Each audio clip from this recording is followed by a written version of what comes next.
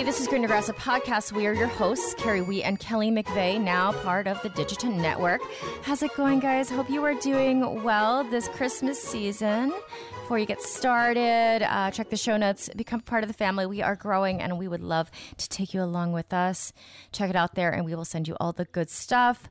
And today, this is our last pod of 2023. I can't believe it. And we have our resident spiritual leader, Josh Pennington of More Life Church. He is here for the second Christmas in a row and Bean is here too, to give us guidance for this very tricky holiday season. It's always pretty stressful and full of anxiety for a lot of us. Traveling, buying gifts, affording gifts, family. Yeah, you're going to get gifts too? Navigating family stuff, navigating the stress of just planning stuff, and this is a happy season, but it can be very complex. So he's here to.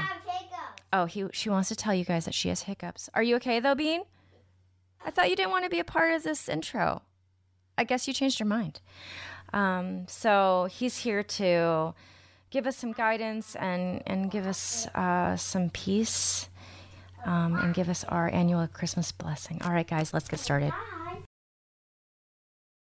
Okay, so hello, Greener Grass listeners. This is a special holiday present to all of you, I think, because this is our third time having Josh Pennington. And I want to say, so first of all, the guest we've had the most on the podcast, we haven't had anyone 3 times. We've had maybe 2 people a couple times, but such a big deal and an honor for us. You know, when Carrie and I were kind of plotting and planning the end of our year and how we would lay out the last few guests, we both said, we wish we could have Josh on because it just feels like such the right way for us to end our year.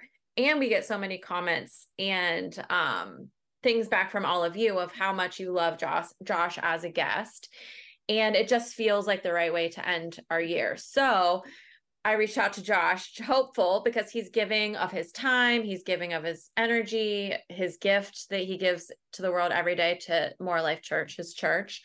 But the fact that he said yes to us and said that he would join Greener Grass again was such a treat. I was so excited to text Carrie and say, he said yes, just because, you know, us asking people to come on as a guest is a big deal. So Josh, thank you so much for coming to Greener Grass once again. It's really cool to be here again. Thank you for the invite. 3. That's 3. A big, thank you guys. Thank you. 3. Invite. So Josh, for the most part, a lot of our listeners know you, but we do have new listeners that come on.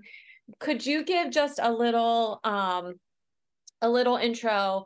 Who's Josh end of 2023? Because I think all 3 of us as humans are people that continue to like grow and develop and partially mature, but coming into who we are meant to be in this world. So maybe even from last year, like your identity, the core of who you are, I'm sure is the same, but like who are you today? Give us a little intro.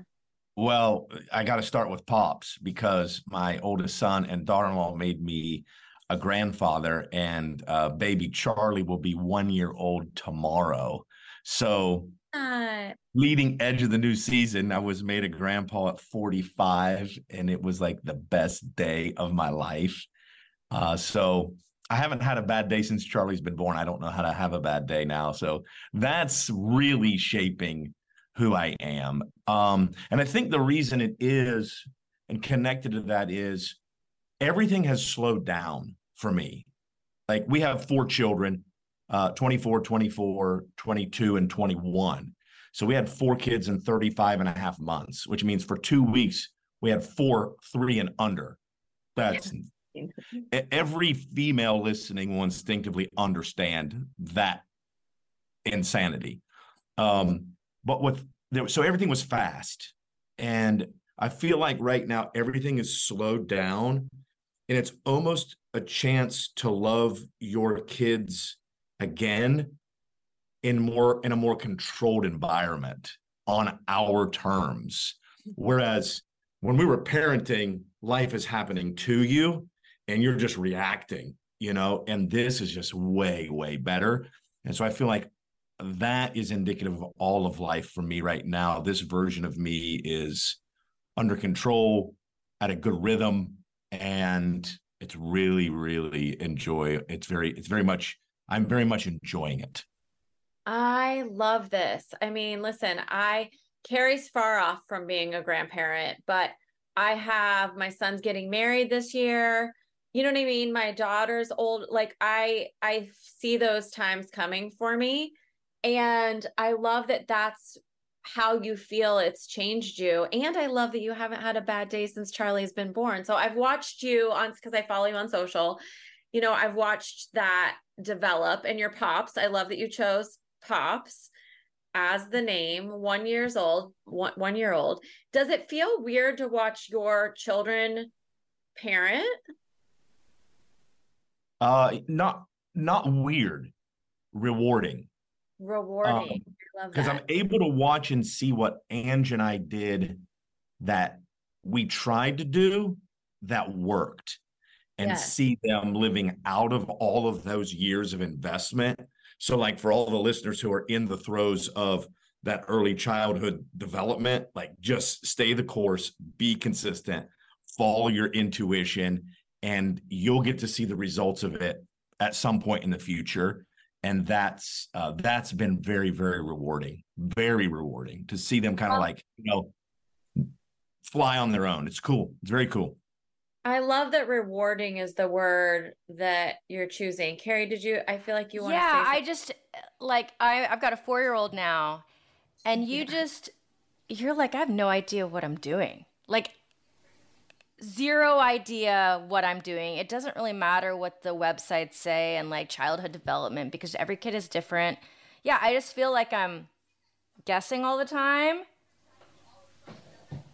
And I wish I didn't feel that way, Oh, well, I mean, I have felt that way, but everyone is guessing because no one knows what in the heck they're doing. It's like the first time you're doing it. And whenever I've spoken to parents that are navigating a season that I've kind of already journeyed through, trust your instincts. It's your child. You made the human. There's some kind of DNA, but also some emotional, spiritual connection that's there that you can't find a rule book for. Some of the most consistent advice I give is ignore everyone else and trust your intuition. Like, do your thing. It'll work. It really will work. It is a guessing game, and we're all winging it. And the people who are so dogmatic about knowing how to do it, I generally have a distrust for them. Because my wife says this: if parenting is easy, you're doing it wrong. Yes. It's not easy. It's totally not easy. And anyone who might say, hey, follow these 3 easy steps, they're just trying to sell you a product or an idea or something that doesn't work. It just doesn't. It's hard freaking work. My question, Josh, is I know there's so much anxiety out there. People are stressed about how to afford things. Oh gosh, yeah. Yeah, there's so much anxiety, and I share that. So if you want to just give us some peace about that at this Christmas season, I don't know if you have any thoughts on that. I'm going to mute myself. Yeah. I do have some thoughts. They probably won't be very popular. Like, probably like okay with that. They'll probably log off. Because I think a lot of the stress, there is external, but there's also internal, like self-imposed. And, feeling that, now I'm not talking about the idea of how expensive everything is. I mean, we just ordered wings and some fries and brought it home yesterday for 3 of us, and it was like $65. So like, we can't control that part.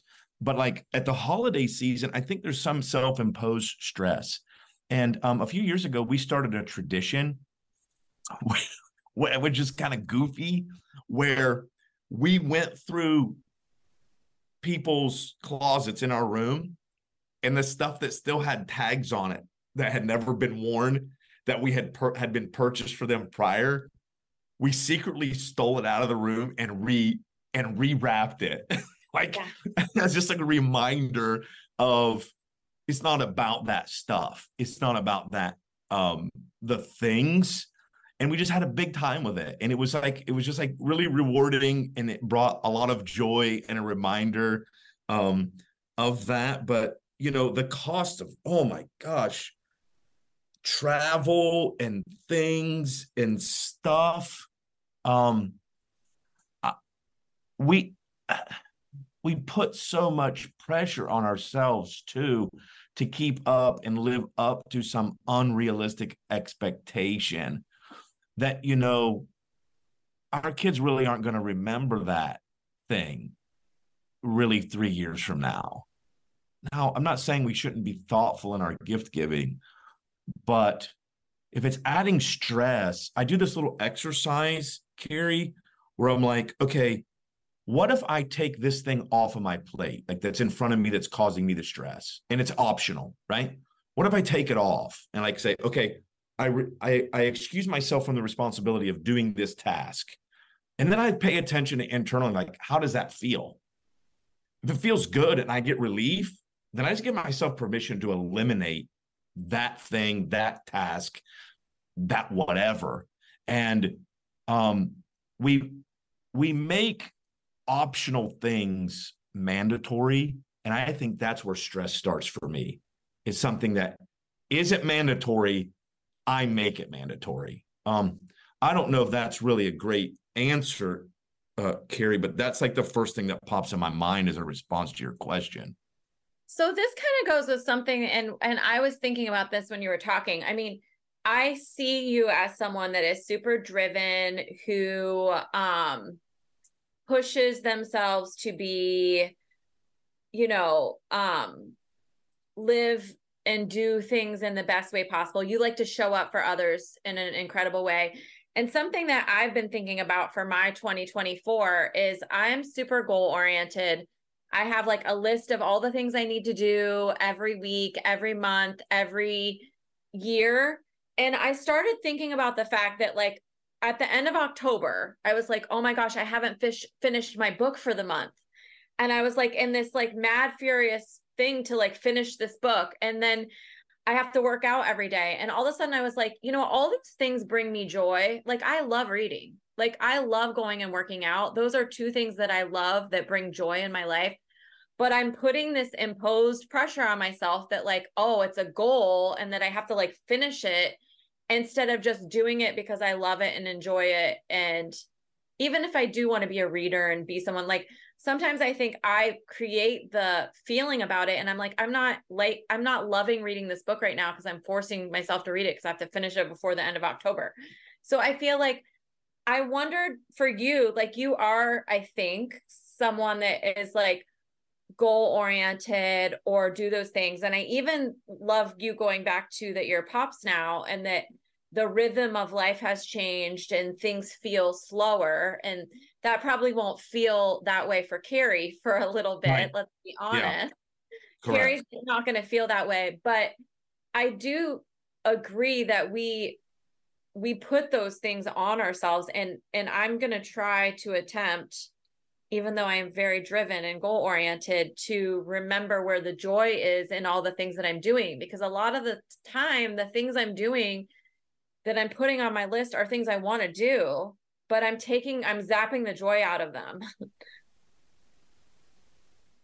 I don't know if that makes sense. How do you it makes two things? Yeah, it makes perfect sense. And so, like, joining that question with Carrie's, there's a phrase that's really important to me, that especially at this holiday season, to have an increase of joy and a reduction of the pressure and the stress, is I'm very mindful to emphasize connection over perfection.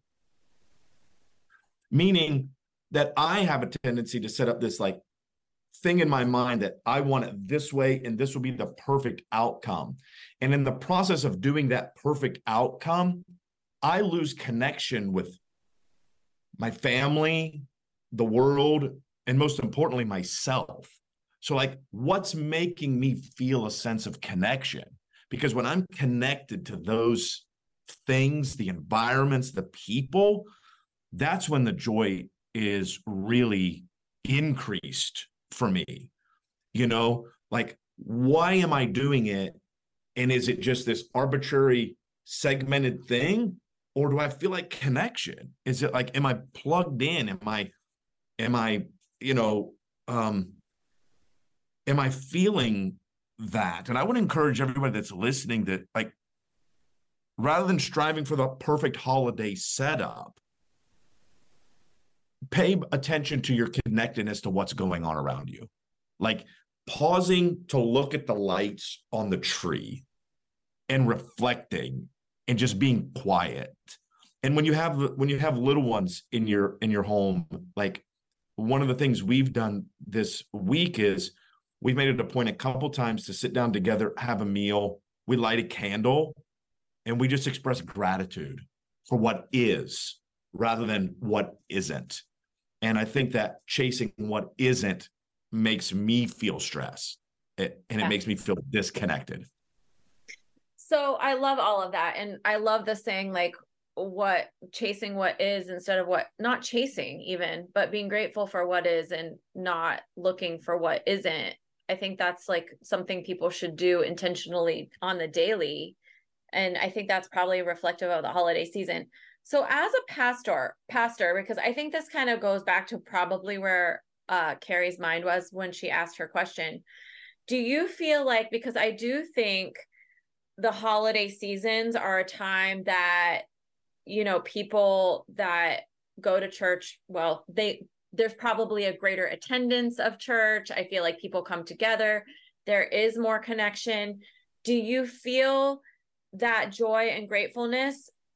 Or do you feel like Carrie mentioned, like, you know, money right now, but I also think we're like going into, and not talking about politics in general, but like politics is coming around again. And that has created a space in the US where there's divide, and that's resurfacing again, I think, in a big way. And then, you know, everything, even from a war perspective, do you feel those heavy burdens with your congregation? Or do you feel like there is a space where people are coming together to connect and be grateful and find joy in one another?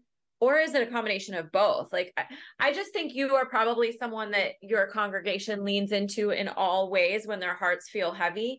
Do you feel like that's starting to happen right now because of the space of things going on in the world? Or do you feel like people are grateful and joyful and showing up because it's what they need for their hearts? That's a lot. That's a lot. Yeah, that's a lot. I think my style and approach is to make provision for both of those very different things to live inside of the same human being. Yes. I've just gotten really comfortable with the contradictions that joy and sorrow can live in the same soul at the same time. Joy and stress can live inside of the same soul at the same time. It isn't a one or the other.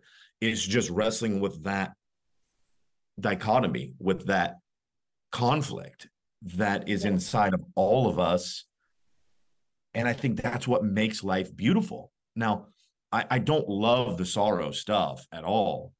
Yeah. But both of the, like, I don't think that I can only be happy or sad and only experience one. Like, joy isn't the absence of sorrow. Like, I can be joyful in the midst of that sorrow, and there can be a sorrow there which still has some joy, and it's a very hard thing to describe. And I don't think it's just people who are going to church. I think it's the whole world having to choose and feeling like it's either or, when I think there's a third option, which is both exist, right? And that's okay that both exist. I don't think that's ever going to change. I'm not postponing my joy until there are no stressful circumstances in my life, or else I'll never get to joy. I love saying being really comfortable with contradictions. Like, I love that sentence. So you should use that as a Josh Pennington quote on your Okay. really comfortable with contradictions, because I do agree. I mean, I even think myself, I tend to find the glass half full and tend to push happiness. I've been told this sometimes, like, listen, it's okay for me to just be sad right now. Like, I want everyone around me to be happy. And if someone's feeling down, I'm like, how can we change this? We got to make this and Jeff, my partner, he has said, like, it's okay for me to have a shitty day. Like, that's okay. Yeah. Like, just let me sit in my shit for a minute. Like, it's not like I'm gonna not be okay in 20 minutes, but like, you can let me be okay in this. And so I think that's like something I've worked on for myself that I think is important, that I didn't realize about myself, that I'm like constantly trying to make people happy, and it's okay for people to be where the space they're in. But I also think it's good for me to recognize that people can feel both things. People can be super excited for Christmas and be grateful and purchase presents and all the things, and still look at Israel and the Gaza Strip and think, gosh, that's heavy, and I feel sad about that. Awful. I hate that that's happening. Yeah. But I think it's a good reminder that we can be in both spaces. Yeah. Absolutely. Absolutely. It is that. And a lot of people deal with grief, especially at this time of year. And I used to be like anti-grief personally, felt like it was some form of weakness, was very uncomfortable. We've discussed this, I lost my mom when I was young. She was young. I was 33. She was almost 57. And I kind of had a shift in thinking where it came to the point where I realized grief, sorrow, anything that we would label as negative or unwanted is only there and can only exist because something we love existed first. So the grief for me became the reminder that my mom's life mattered. And I wouldn't be experiencing this pain had I not had her in my life. And so when we experience those, whatever we label as negative, and I don't know if that's a great way to label them or not, to me, it's the reminder that something happened upstream of that we're grateful for. And kind of back to both of those things, what you and Carrie were asking, gratitude being expressed for me is one way to reduce stress in a practical way. What am I grateful for? What is in my world that I'm glad is here and that is a blessing to me, and list those things and just like have a gratitude list over and over. And I've found that gratitude swallows up stress. It doesn't solve it long term, but it loosens its grip on me so I can get my mind back where it needs to be, because stress for me just makes everything foggy. Like there's three things that I think are enemies that are attached to stress: fog, fatigue, and flirtation. So when I'm stressed, my whole world becomes foggy. I get tired internally and externally, and I start flirting with ideas that I never would have flirted with before. Like, I'm not good enough. I can't do this. I'm not deserving. All those things are the result of the erosion of us first having clarity, then us being tired. No one's at their best when they're tired or in pain. And so gratitude clears that fog for me. I have a little exercise that whenever I'm ready to quit, I've written multiple resignation letters in my life. Okay. And I have you all ever done that? Have you ever written a resignation letter? I love that as an exercise. Like, if I really want to quit something, like to actually write the letter and see how I feel after. That's amazing. I do two things. I write the letter, And then I have a file. I'm getting ready to move offices, so I can't show it to you. But I have this ever-growing file that's my gratitude file. And any note, email, card, scrap of paper that someone has given to me, I've kept for the last 20 years. And it's in a file. And I start reading them one by one. And I've made an agreement with myself.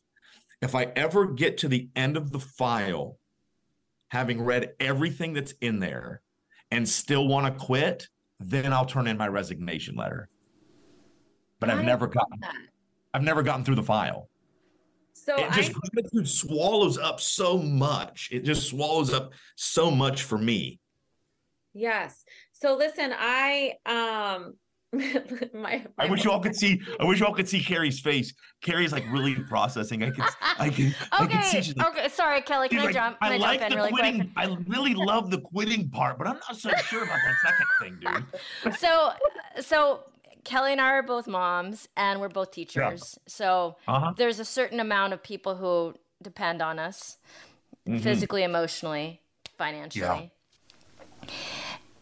And it already seems like a lot for me. I cannot imagine having a congregation and their needs being on you all the time. Like, how do you, I mean, maybe if you're able to explain to us how you do it, maybe I can do mine better knowing that it's less. Because you are a pastor. How big is your congregation? In person, I should say. Say that again. In-person congregation. I don't know if you have an online congregation as well. We have both online and in person. We're probably 1,500. Yeah, that's a lot. That's a big congregation. So I know that all the listeners don't come from the same background as me, but there's a text in the Bible where Paul is writing about his stress load. And he lists all these things that have ganged up on him emotionally. And he finishes with, and on top of that, all of the care of the church, which to me frames what you're saying. Like there is an emotional external weight to that, and everyone experiences it. The way that I've found best to manage that is to get very clear on what is my task and what is not my task. And parenting is a really beautiful metaphor for what I do as a pastor. It's helping someone grow. It's getting them ready for whatever's next. And as each of our kids grow, they assume more and more responsibility. And so their tasks become more and my tasks become lesser. Like my job as a parent is to move my children from the liability column to the asset column. Like that's my job. That's awesome. Some kids never get to the asset column, I feel like. But yeah, well, I don't that's terrible. That's very negative, but oh, you're right. And you're right. And this will be an unpopular thing to say, but like the heavier weight of onus of responsibility for them not getting there is a parent who isn't clear on their task. And when the parent gets clear on their task, I have 4. 3 of them are in the asset column. 1 of them are in the liability column still. And I've told them once they're all in the asset column, they have 5 years to put a green box under my Christmas tree that has a really nice watch in it. Like 4 of them can afford it for me. Like that's when I will have arrived. Yeah, I like it's wild, but like their tasks become more and more, right? Their responsibilities become more and more. And it's my fault if I do their task when they're capable of it. Oh, Kelly, we've talked about this. I gotta write this. I've been taking notes the whole time. And you know what? Now I'm doing it like my bean is 4. Like, why am I putting her underwear on for her? Good question.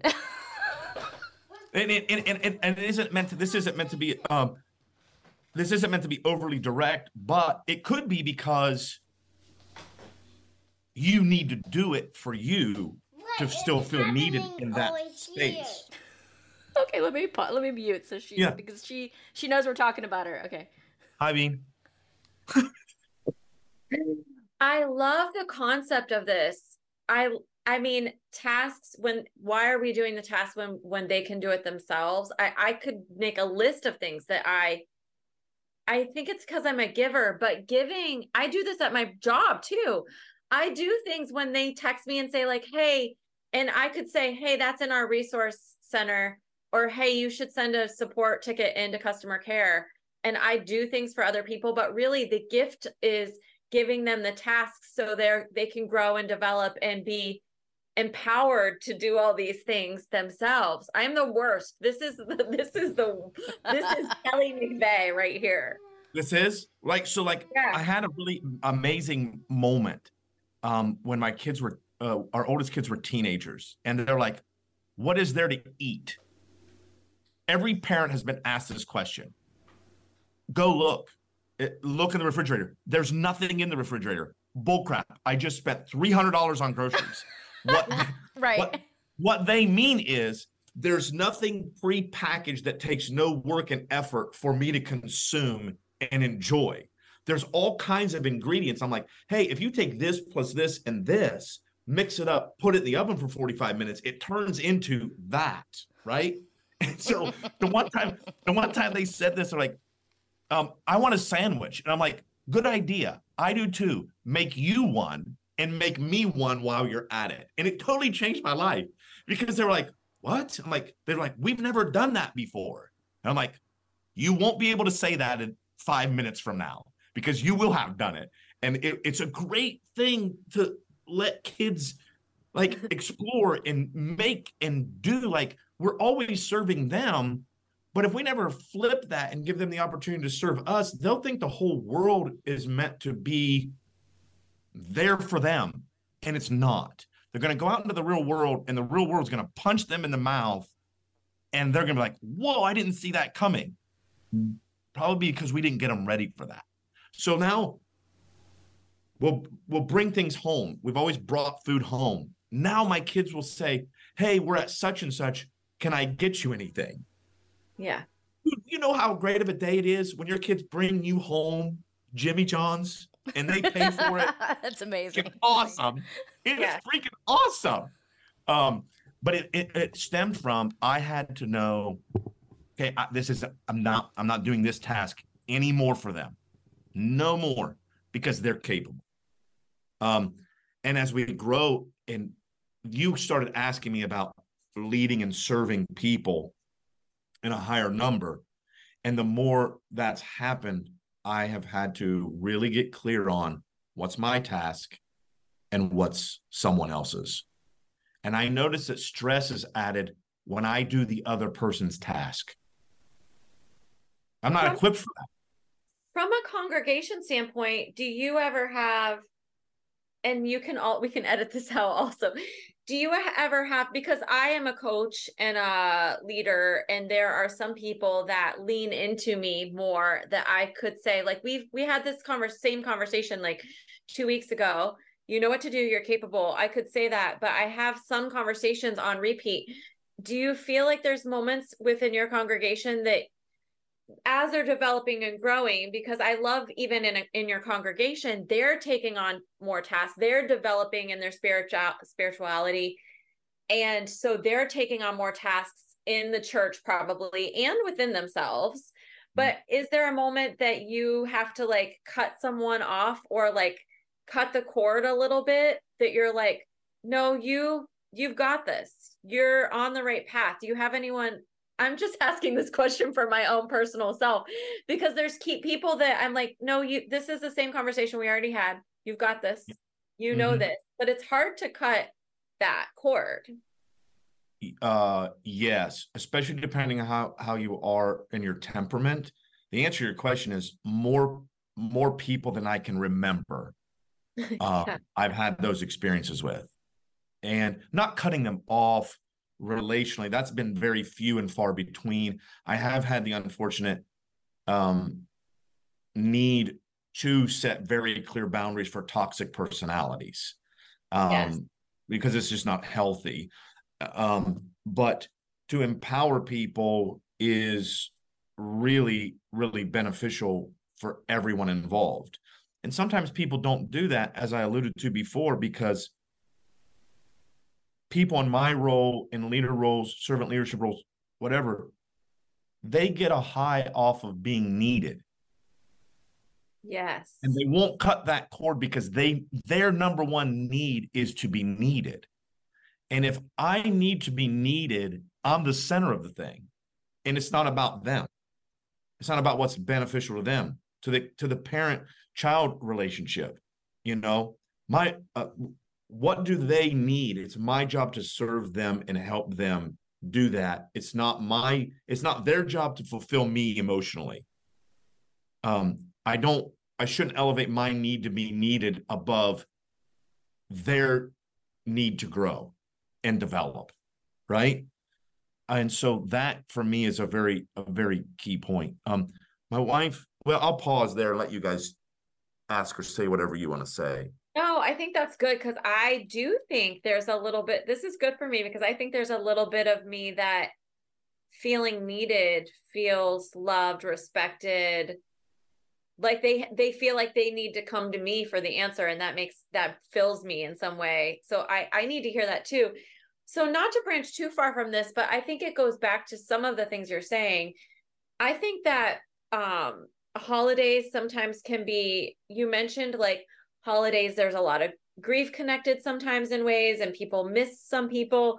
Sometimes people are lonely, and I feel like even for myself, I joke around about it, but it's serious that like I felt like for like 6 years I hated Christmas. I'm just being honest, but I was alone. I was divorced, so I felt bad about myself that I was divorced. My family wasn't like connecting in a huge way, and so my kids were like, I wanted my kids to go to my ex's grandparents because that's where something was going on. So that left me at home by myself. And I'd have friends say like, come over for the holidays. But then I felt like, though, that's intruding. So I would just be at home, and I joke around that like Jeff starts playing Christmas music like October 1st. And it looks like Christmas threw up all over everywhere. And we, like he's a big church goer, and so it's like everything is on steroids at October 1st on. And so I'm like, God did this on purpose because I hated Christmas, and now they're like, you will love Christmas every day. And I do. The Christmas is back, the joy is back for me. Family relationships can be tricky, and it is a time that people connect. So there's grief, there's loneliness, but there's also these moments that you're going into family things that maybe you haven't been in a long time, and that's important to you, but it also can be tricky for people. Like, what is your advice for people during that holiday season who might have tricky connections or relationships out there, and they're thrown into the midst of those circumstances just because it is the holiday season and people are around each other more during the holidays? Or do you have advice around that? Yeah, I mean, I'm a huge proponent of the idea that you have to create boundaries for every situation, the positive relationships and certainly the toxic ones. Yeah. The toxic ones, I just have a low tolerance for those type of environments, and I just won't be in them. Yeah. I don't have to be there. So I'm not there. I'm not going to do the obligatory Christmas trail to all the people that speak poorly about me when I'm not present. I'm not playing that game. Like, you know what I mean? There's not a whole long list of people, but like those family dynamics can be really, really tricky. And the social expectations that we have on us and on each other, I think it really is as simple as dare to do the events and the things that you want to do and not to do the ones you don't, because life is too short for obligatory things. I love this. I think I'm horrible boundary person in all aspects of life. Like every review I've ever had is you need to create better boundaries because I respond at all times. I show up at all times. How do you, that's just self-love, I guess, right? Like that's respecting your time, your space, your energy, but also the people that do pour into you and fill your bucket and you have that amazing connection with. You don't want to, I don't want to say waste time, but put energy and time and efforts into places where you're not given, you want to put it into the places, the people that deserve it from you. Yeah, I would probably say that a little, I would partly agree with that and say it a little bit differently in that these times, the important times of the year are meant for the people that are most important to us. And it's interesting that we'll take this limited holiday season and we will cram in all of the people that we haven't seen over the last 11 months and make them a priority when they really weren't a priority for us and they weren't a priority to us and we weren't a priority to them, except for this 7-day stretch. Yeah. And that doesn't really make a whole lot of sense to me to do it that way when it's avoidable. Now, if people are coming together and, they live far away and that sort of thing, but it's like, who says just because it's December 25th, I have to prioritize someone that's 18 people removed from me? Right. I think add that to us and we're afraid of, someone's response or I've been through all of those things and we've just made that determination that we're in the environments, especially in these special times that we want to be in. And we choose that. And we choose those people. We choose the people that have prioritized us and that we want to prioritize. That might sound harsh. I hope it doesn't. I hope people are hearing that out of a healthy place. Yeah. I love it. Yeah. Okay. So there's so many things. I mean, the lessons that you are not only someone that, our listeners love, but there's a few of our podcasts that I listen to a few times, and yours are always certainly one of those because there's always like nuggets that I'm just like, and as well as when I follow your social and your book. I'd love for you to mention your book, Josh, because it's an incredible gift as well, I think. And I know some of our listeners purchased the book as well. And the fact that you're growing and you're speaking places, I think that's a credible shout out too. So you should mention that as well too, because I know that that's something that you're giving back. I think of that as a give back, like you have a gift and you're giving in that way. So I'd love for you to mention your book and the fact that you're speaking. So I released the book last year, and in terms of like where it fits in terms of like genre or space, I think it would be not just because I wrote it, but because of the time of the year it is me processing the loss of my mom. And it's called When the Heavens Seem Closed. And it's all about navigating what I would call dry seasons of life, dark seasons. And grief is certainly one of those. And I know there are a lot of listeners that they identify with not looking forward to this season because of loss that they've experienced. And I really wrote it so that people could say to themselves, it's okay to feel what I'm feeling and to give the reader hope. I did quite a lot of research on the length of the book, and their statistics are always changing, but there's a super high percentage of books that are started but never finished. And I didn't want this to be that. So I purposely condensed it, made it very easy to read. And I think a listener could read through it in one setting and put it down and be like, okay, this helped me in this area. And then as life changes, you could go back to it and say, okay, now I'm looking at it through a different lens and this part helps. So I would be honored if that was a tool, a resource that people would get. It's on Amazon. It's there's a link on my Instagram. It's a digital and physical copy that's available. I have a question for you, but this is a good example of what is it? You have to support everything, not just. It's not working? Okay, here, go. Okay, so this is around my question. Yeah. It's kind of a two-parter. So how do we deal with the SANTA? And then the idea that this season is all about getting. Mm-hmm.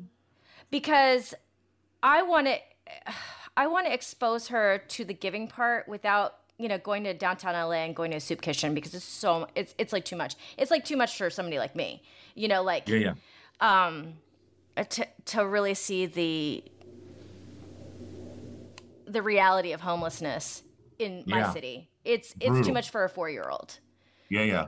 Because there's so much mental health. I don't know if I want to expose her to that, but I do want to show her that it's not just about giving and me giving to her. And then separately, the SANTA thing, it's a lot of lying. It's a lot of lying. So like the getting and the lying and like the elf on the shelf, and they're watching you so you can be good. And it's like a thing that parents do to keep their kids in line. Like, I'm not like really on board with any of this now that I think about it. You know what I'm saying? Okay. Yeah. But I don't know how to deal with it because it's like in our culture everywhere. Mm-hmm. I don't know. What do you think about all that? Yeah, you've just set down a landmine, showed me where it is, and asked me to step on it. That's why I spelled it. Well, yeah, I know. So I will. Step Okay. Every person listening has to come to their own place of that. My wife and I are where you are. We're where you are on the lying bit. Like, we have a high emphasis on telling the truth, and if it causes us to feel like we have to lie, we don't feel comfortable with that. Okay. The other thing was, I got tired of some imaginary. How should I say that? I got tired of SANTA getting credit for what I was freaking doing. Like, I'm working, I'm spending money. Right. Like, this is crazy. Like, it's bananas. It's crazy. So we took the route of the historical idea, and telling them about Saint Nicholas and walking them through that journey. Okay. Telling them what other people think and believe, so as to not ruin the magic of it for friends and classmates. Because I certainly wouldn't want what happened to someone who's been a part of our church for years, when their child learned about, the reality of it, they announced it to the whole kindergarten classroom. Oh, shoot. So the parents got called for that. So that's like all tightrope stuff, right?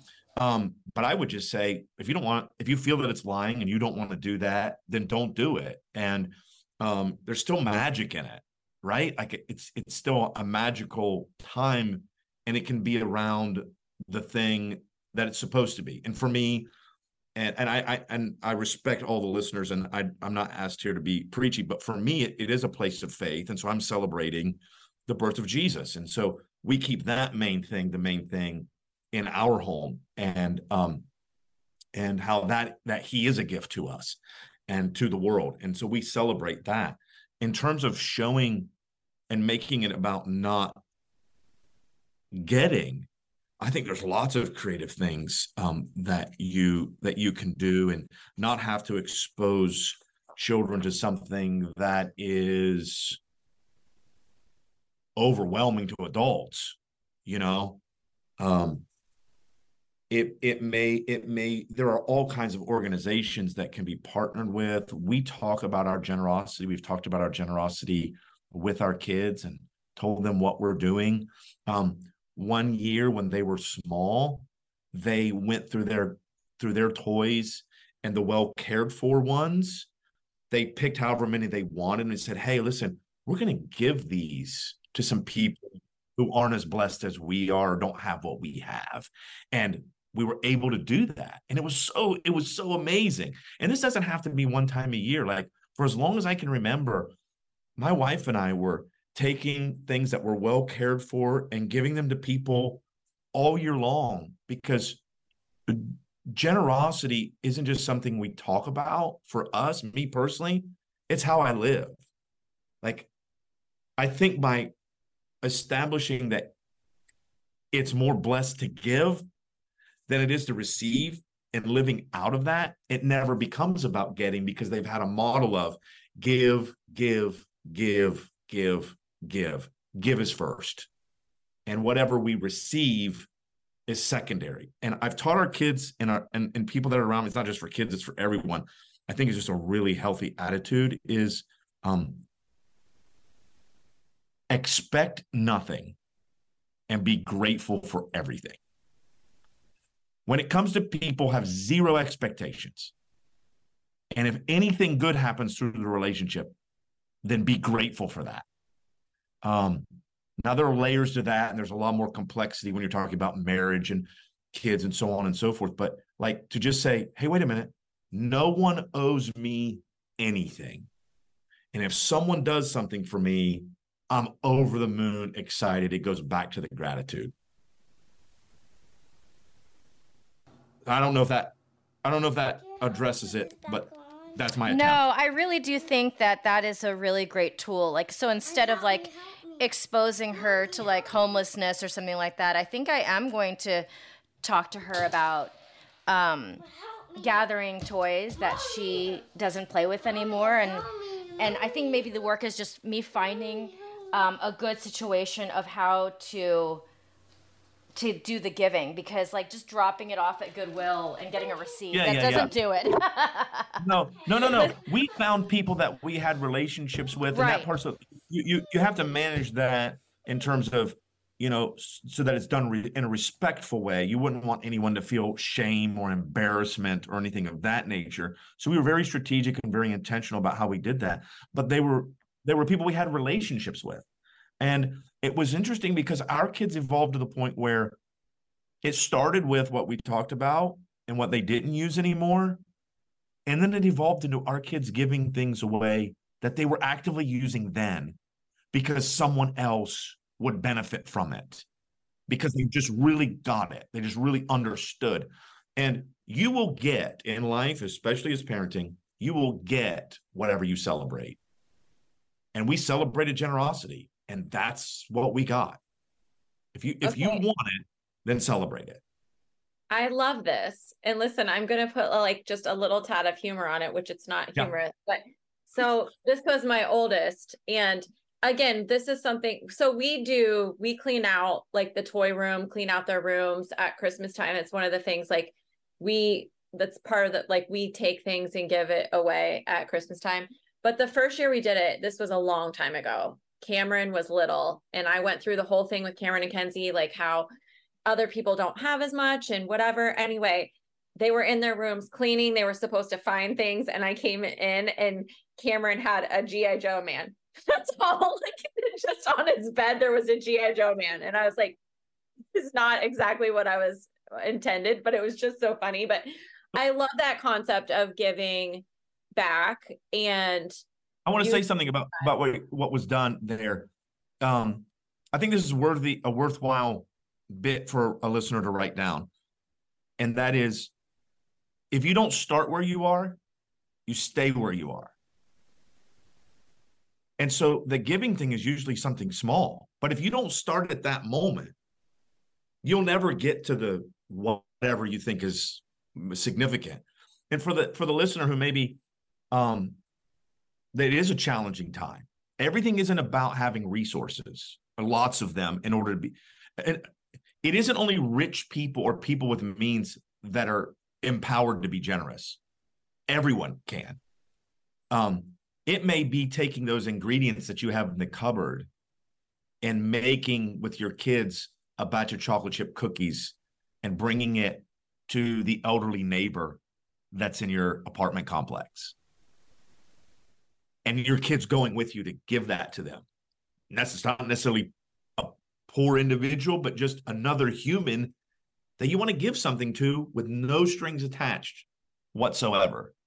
And if I've noticed this, that when people get addicted to giving, they'll find a way to support the habit. They just will. And I think it's awesome. I want to say something that's maybe a little disconnected. But I want to say this before we have to go. My wife was talking about giving nature. I don't know what percentage of your listeners are men, women. I don't know all those demographics, right? But I would like for all of the ladies, especially who are listening, to hear this. That women make so many sacrifices and change so much that men don't understand how much they change and they sacrifice. My wife helped me see this. Her changes are massive, right? Like from being single to being married to being not pregnant to being pregnant, then to being after pregnant, then to doing the infant care, and then that ends, and then it's the toddler care, and then it's the taking kids to school and picking kids up. There's like so many changes that I was just like, whoa, I never really realized how giving and generous my wife has been in navigating changes that I didn't know she was navigating. And so I just want to celebrate all of the individuals that are listening, especially the ladies who are sacrificing and giving through change, and it's gone unrecognized and unnoticed. Like, it matters. And if no one's told you thank you for going through those sacrificial changes, I want to say thank you, because it's a massive deal that the world benefits from, but nobody's really talking about. I really appreciate that, because I feel it all the time. Like I feel like my partner, he works so hard. He works like 6-7 days a week, but he was doing that before she came. Yes. And it doesn't take away from his work ethic and his sacrifice that my whole career had to change. Yeah. And I feel like that resonates with me. It must resonate with every single person who's gone through that same transition. As we're transitioning now, this one. And I was Carrie, I was clueless about it. And my wife just came out with it and she said, I have changed and had to change so much more than you've ever had to. And I was like slightly offended, or maybe moderately offended, that she would even suggest such a thing. And then she starts lining out all of the ways in which she changed. And when you said that about your partner, I was like, yeah, I worked before kids, I worked during kids, and I'm working at the same job after kids. Nothing vocationally changed for me. And her whole life was upended. And so I'm using that as an illustration just to show gratitude, but also to say, examine the ways in which you're giving that aren't as obvious. And celebrate those, because those are huge, meaningful gifts. They really are. And it's just my attempt to get beyond the tangible material gift and go to that emotional gift and unmeasurable gift that lots of people give. Yeah, I'm going to be thinking about this a lot, because with her asking for Christmas gifts, and she's doing what every kid does, I'm like, I have to balance this, because it just feels like if I don't expose her to really that other side, she's not going to get exposed to it, because certainly the world doesn't that much. Yeah.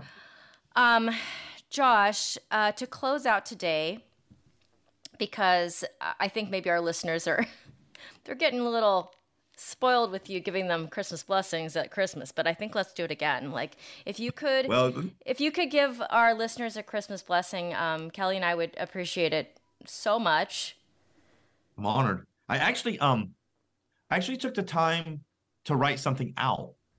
And so I'd like to read it, and then I'm happy to send it to you, and you could make it available however you want. if they want to have this as a gift, something to remind them. It's I love this. Okay.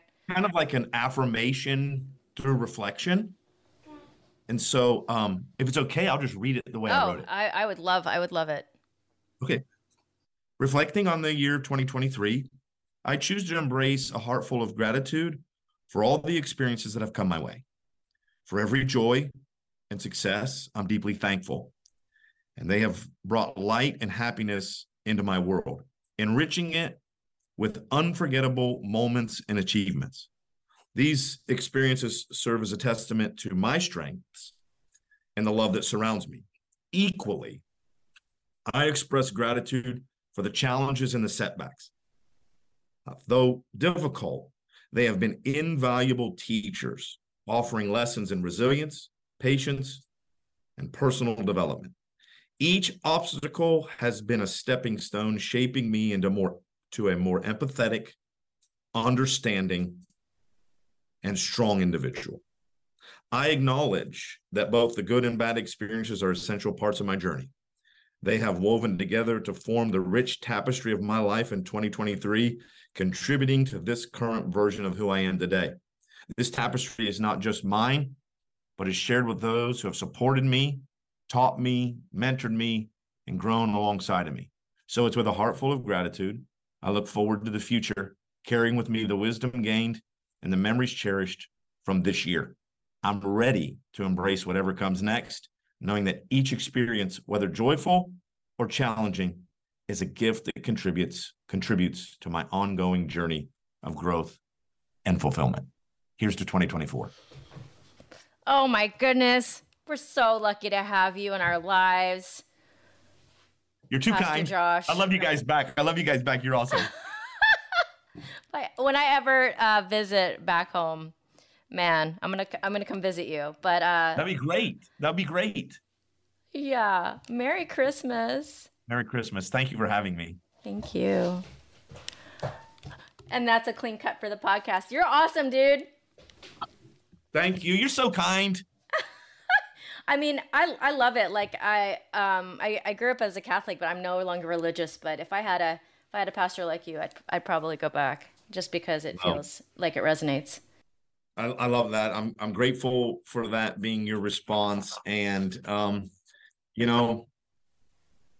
it's a tough, challenging world we all live in. We're just humans trying to figure it out together, I think. So yeah, and you bring it to reality. There's what I love is that it's not just like, oh, here's some communion, everything's gonna be fine. Like it's real, and it speaks to people where they stand versus like this magical imaginary place where no one actually is. So that was a big transition for me. I used to live in that imaginary place and was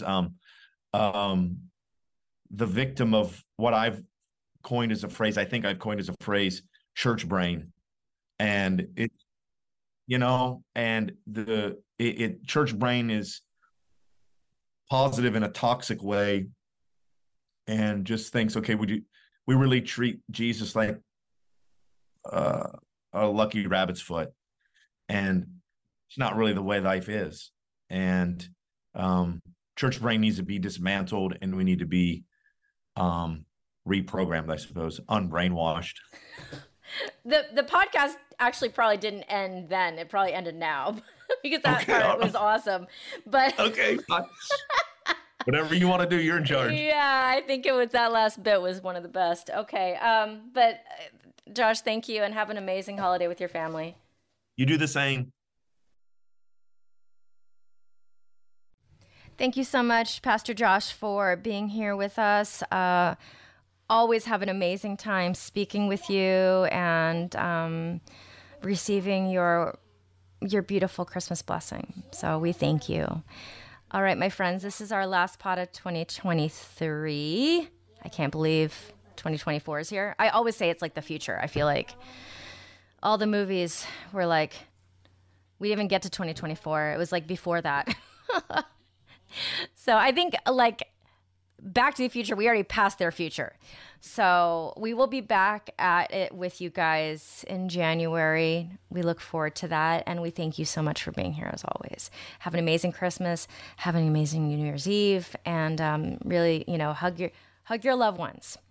If you would honor us with a 5-star rating and a review, it means so much.